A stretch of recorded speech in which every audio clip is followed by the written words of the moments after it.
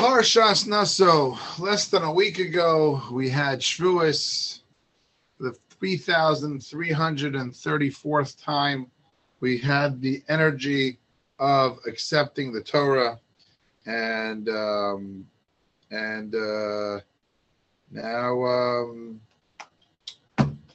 we're here. We got the Torah, so we got to learn it. So Parshas Naso, a lot of fascinating things about it. One good trivia question: is the longest Torah portion. Most verses, 170 something verses, and another salient feature is that it seems to be rather repetitive. Now we know the Torah doesn't waste any letters or any words, certainly not many verses, and it's something which maybe we'll have something to talk about tonight.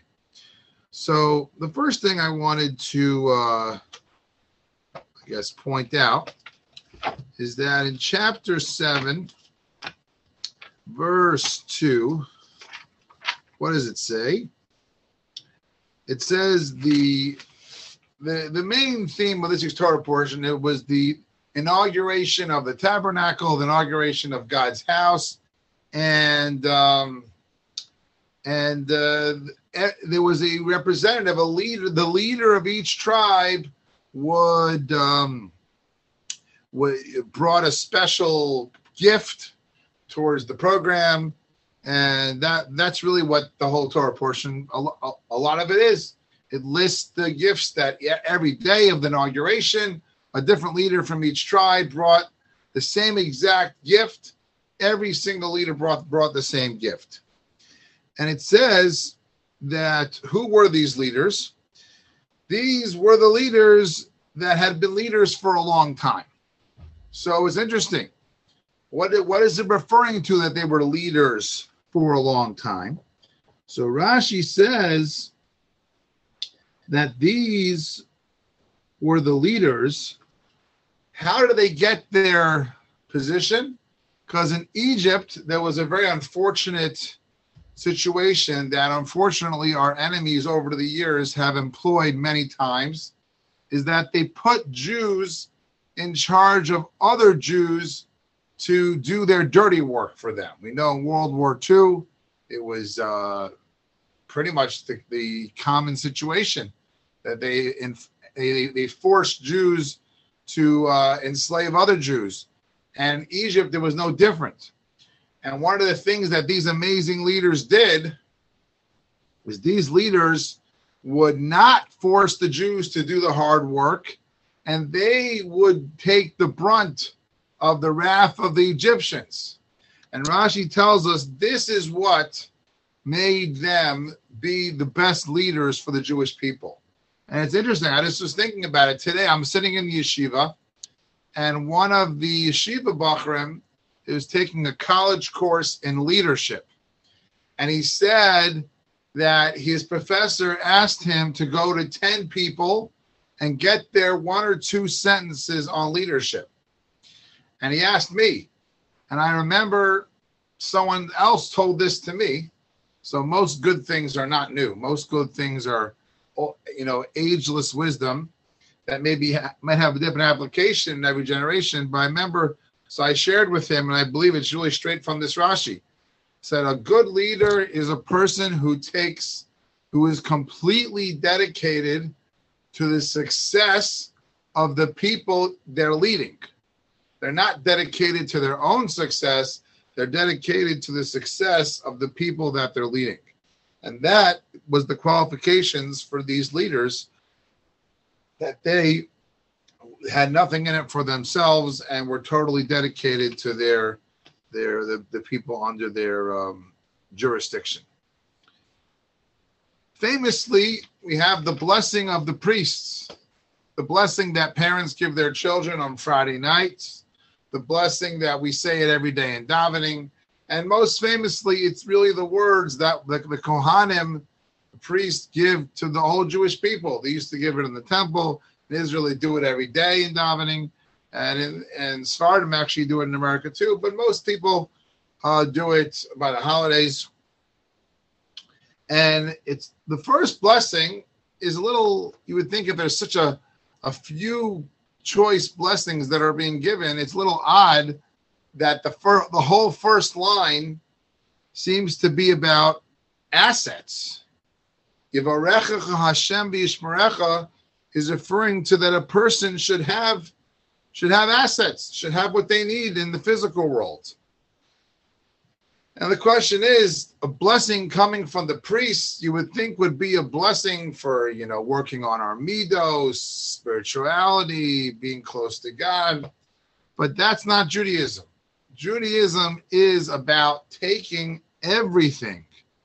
Yiddishkeit is that everything can and is able to be used for a higher purpose. We say engage in the world. There's basically nothing in the world that you can't engage in it and somehow make it be used for a greater purpose. It can be used for kindness. It can be used for getting closer to God. And that's what the blessing is representing. We don't say, don't worry about money. We don't say, don't worry about food or clothing or even the world's joys and pleasures that it has. It's supposed to enjoy the world. Now, there's a little bit of a very misunderstood but hard to understand chapter, and that's the chapter that talks about the sota. Now, the sota is often, I would say, mistranslated or as the wayward wife, and it's a very complicated, nuanced situation. And essentially, there's a marriage that's not doing very well, and the sota process is there to somehow bring this marriage back to a good place. And the main way that it does that, there was this supernatural process where they would take a cup of water and they would take fresh ink and write a number of verses on this paper. In those verses was God's name, which we know is a biblical prohibition. You can't eat pork. You can't do these kind of things. You can't erase God's name. But yet, this is the only time where we're instructed in order to bring peace to this couple, we scrape off God's name, the letters, into the water, and the woman drinks the water, and that's hopefully a very helpful thing. And the famous idea that we're supposed to learn from this, again, if you want to understand all the details, you got to take the time to learn the details. Now, people like to find something wrong with it and see how the Torah is not sensitive. But like with anything, you want to understand it, you got to study it. But I want to get razor focused on this point because this is a point the Torah wants us to see. That we see that as how holy and God is and His name is. God says it's more important that my name be erased if that's going to help bring about peace to a couple. And we see that in general how sacred the value of peace is in Judaism, peace amongst families, peace amongst friends, peace among communities, and peace in the world. And anytime you might get a message, oh wow, Judaism is not a religion of peace. Well, maybe search further and try to maybe educate yourself more, because here we see that God Himself is certainly not standing on a pedestal, and God's highest priority is peace. We know as high as priority as it is to tell the truth, we're told that a person could actually push the truth around in certain situations for peace. Peace is really up there. There's so many things that if a person knows Judaism, they know the priorities. Peace is an extremely high priority. There's so many things that peace trumps. So many, ritual practices. Now, a person can get carried away with this, and a person could say, on the sake of peace, a person could drop the whole religion. Now, there's peace and there's being a doormat. A person has to know how to a person's allowed to have values and still have peace. And having peace doesn't always mean giving in on your principles, but there's a way to go about things. There's a way about, and you have to work, and it takes a lot of work and a lot of wisdom. So that's a major priority that we see. Now, the last line of the priestly blessing is Yisa Hashem Panav Elecha. Hashem should make his face shine upon you. That's what the Kohen says to the Jewish people. God should make his face shine on you. Now, what does it mean to make God's face shine on us? Now, we're familiar with the famous adage from Ethics of the Fathers, where it says, "The heve mekabel es kol ha'adam." I should greet every person b'sever panim yafos, which means it's a very unusual word. It means with a pleasant expression of my face. It's a very interesting thing to say. So I saw once, I forgot where I saw it, that the Torah is giving us instructions how to greet people. And it's not a simple thing. And this is what, when we understand how a person does it, we can understand what we're asking Hashem to do. The first thing is, and this is not easy in 2020, is that we are facing the person. You know how common it is to walk down the street, you see someone, I can know myself, I'm about to, let's say, try to be friendly. And the next thing I know, by the time the person gets to me, they're looking down, or they're looking to the sky, or they're looking at their phone, or they're looking glazily ahead, trying desperately not to make eye contact with me. And we all do this. And unfortunately, that's the day we live in. But we all know that how powerful it is when someone gives us that attention. They actually, because I can welcome you without even looking at you. I just was at the airport last week. I went to the counter, and for the first minute, the woman who was taking care of me, I haven't even seen her face.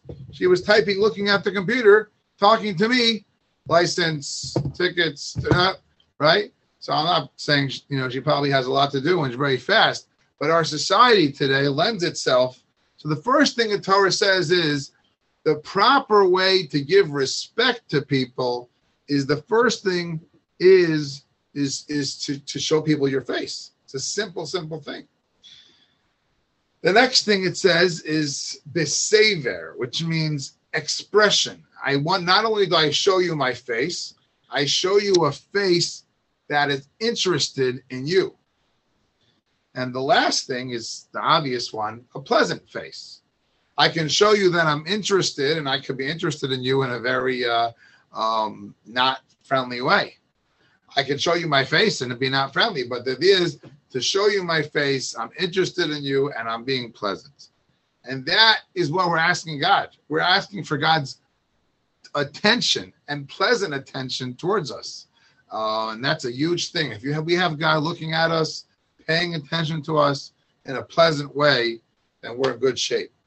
Now, it's helpful because we live in a society where this is a very hard thing to do. And I don't blame anybody for doing this. It's just a little bit of a pandemic that we just have a hard time, probably because of our phones and our technology. But the reality is it's hard. So if we understand why it's hard to do, then the next time we are trying to avoid someone, we can maybe try to understand and help ourselves to do it, and also maybe not to get upset at the other person when they're not doing it. So the first thing is that it's a kavod thing. Why should I take of my attention and give you attention? That's one simple thing. It's a little bit subconscious.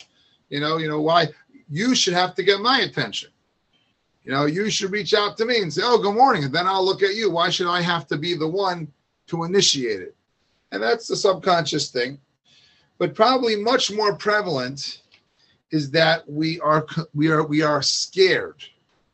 We're insecure because we're nervous let's say we give the other person attention, we give them respect, and we don't get it reciprocated.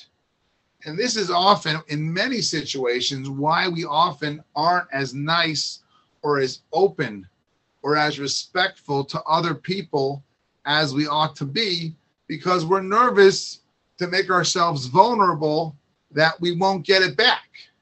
And really, we got to do the right thing regardless of whether we get it back or not. And the reality is most people will appreciate it.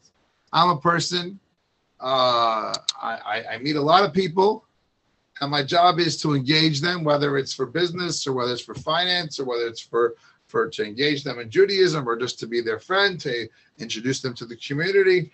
And I can tell you, very rarely do people not appreciate when you reach out to them.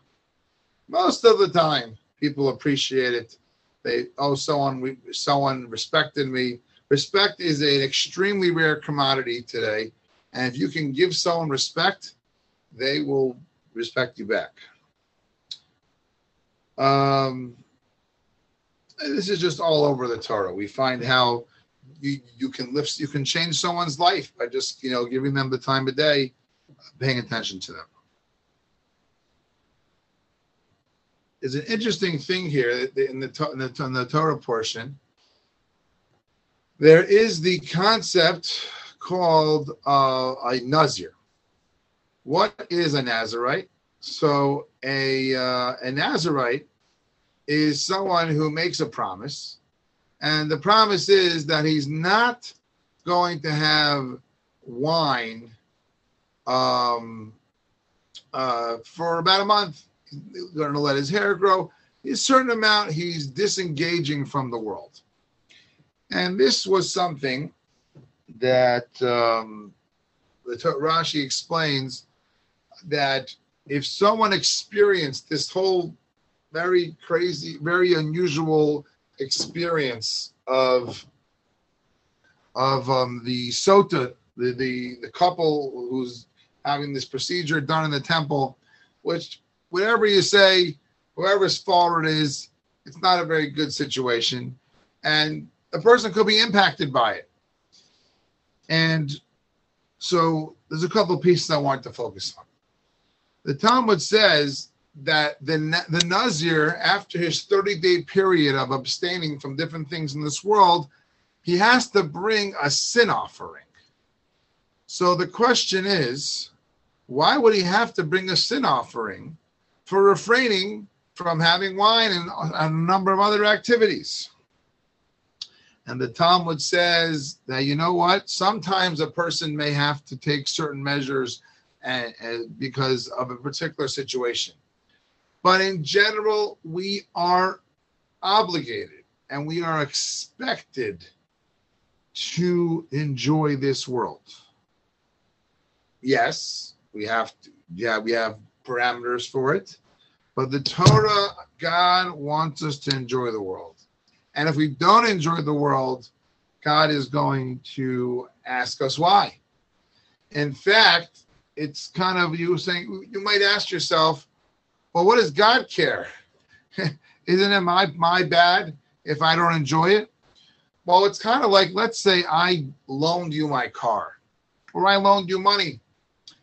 And I loaned it to you because I wanted you to, I thought I was doing you a favor. I thought you were going to take advantage of the privilege of using my asset.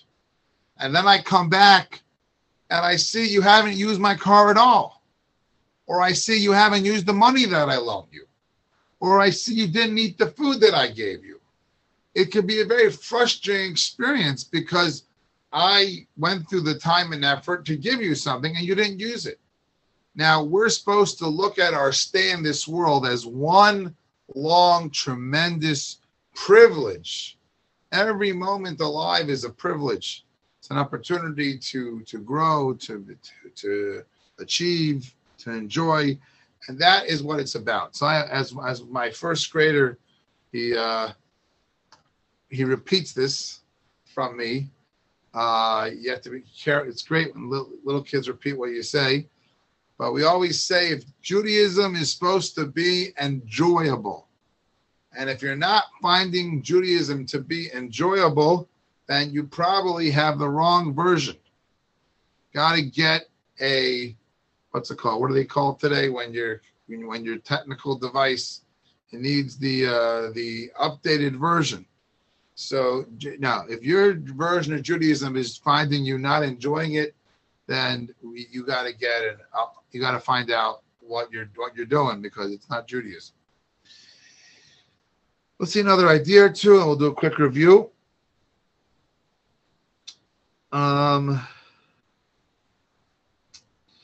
It's interesting.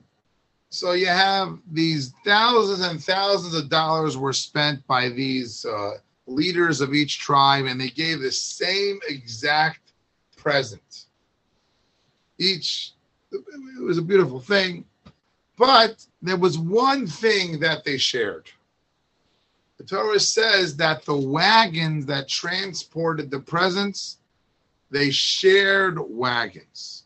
And everybody asks, why are we, if we're spending, imagine someone spends tens of thousands of dollars to go on vacation to Disneyland, and then they, want to be cheap on some ridiculous thing to save 50 cents. Seems kind of ridiculous.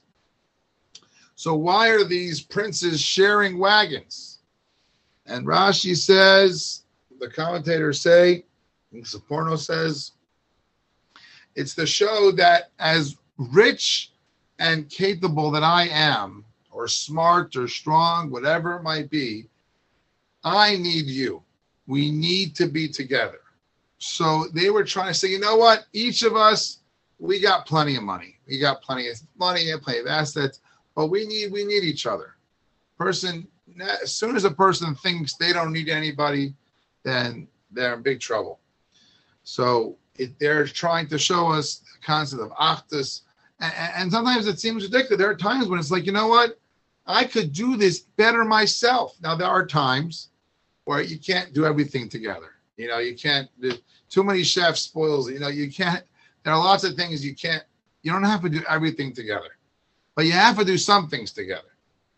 The Torah talks all about people who just stay to themselves and have no connection with anyone. And it's in fact, it's so many times where it's a mitzvah. Just even if sometimes people get hyper focused that we can have achdus if we're davening together, if we're saying Tehillim together, if we're making food together, but just to spend time together, just to shoot the breeze, that's not important. No, we find in the commentators that just connecting with other people is a mitzvah. That is a mitzvah by itself. Connecting to other people is a mitzvah. One last thing. So it's interesting, these sacrifices that were brought by the princes. So there's a general rule that personal sacrifices, were not allowed to be brought on Shabbos. Shabbos is a day we don't engage in many things. So personal sacrifices were not accepted in the temple. Public sacrifices were. So the commentators ask, why were these presents from the princes allowed to be brought on Shabbos? And the answer is that these sacrifices were public. Why were they public? Because think about what happened. On the first day, the first prince came out with this $100,000 gift for the temple. Now, what would have been normal would have been the next day for the next prince to one up and give a little more. So Nisano ben Suar said, I'm not going to do that. I am going to give the exact same present the guy before me did. And that way he did such a gift for anyone, because now no one felt they had to keep up with the Joneses. A lot of times I may say, I'm talented, I have money, I have capability, I can do this. And if other people can't do it, who cares? Well, we say no. When I do something, I have to think, is this gonna apply pressure to someone else? Now, sometimes you have to do things. And that is why it was considered a permitted sacrifice, because even when they were bringing their individual sacrifices, they were thinking about other people. And that's an amazing thing. A lot of times we can get caught up with our own service to God, our own self-advancement, but we always have to keep in mind we can't step on people along the way. Just to give an example, I on this past Shavuos night. So for years I've been giving classes on Shavuos night. And this past year was an interesting year for me. I didn't have, for the past, Baruch Hashem, my 3 older boys are all in yeshiva. This was the first year in over 10 years I didn't have my own children with me staying up all night. It was because my younger kids they were sleeping. So it was an interesting thing. I was very happy. All my boys were in yeshiva. That's where they belonged. All my younger boys belonged in bed. So here I am, over 10 years. I think it's been over 10 years since I didn't have one of my boys with me. So I didn't have my boys with me. And I also, for the first time in a very long time, I wasn't giving a class on Shavuos night either. And somebody asked me, why are you not giving a class? And I said, there's different times in life. And right now, it seems to be the best thing to do is to let other people give classes. I'm giving many classes. I don't need to give a class on Shavuos night. I actually was very happy.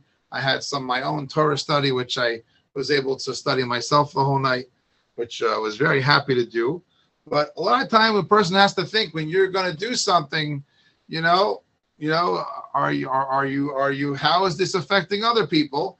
And there are many other people who it made much more sense for them. And I thank God had the opportunity to give many, many, many classes, and the right thing to do. And it was great. I got to do what I needed to do, and they got to do what they needed to do. And that is the lesson from these people, that whenever you're doing, you got to see how is it going to impact other people. So quick review. First thing we said the Jewish leaders became leaders because of what they were willing to sacrifice for other people. A leader is not necessarily someone who is the most talented, the most charismatic, and the most powerful, but it's the person who's the most dedicated to the people that they're leading. We learned that how in Judaism, it is a blessing to have physical things, because we say physical things can be elevated and be used for a good purpose. We learned how important it is to have peace. God is even willing to erase his own name, have his name erased.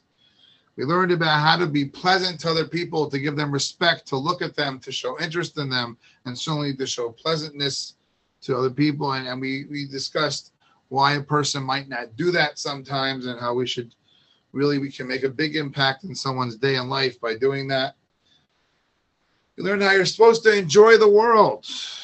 We learned how not to pressure other people, and how we can be impacted by other people. And lastly, that everyone needs everybody. And that is where you got to make space for other people. And you see how what you do can hurt or impact other people. So I have a wonderful first Shabbos after Shavuos, and have a wonderful Shabbos. And thanks for listening wherever you end up listening this to. I know the weeks don't email me from Chicago. I had no idea. They're listening to it. Someone told me that they jog every morning to this. So I have no idea who's going to hear this. If you hear it and I don't know who you are, let me know. I'd love to know who you are. And thank you for listening. Shabbos.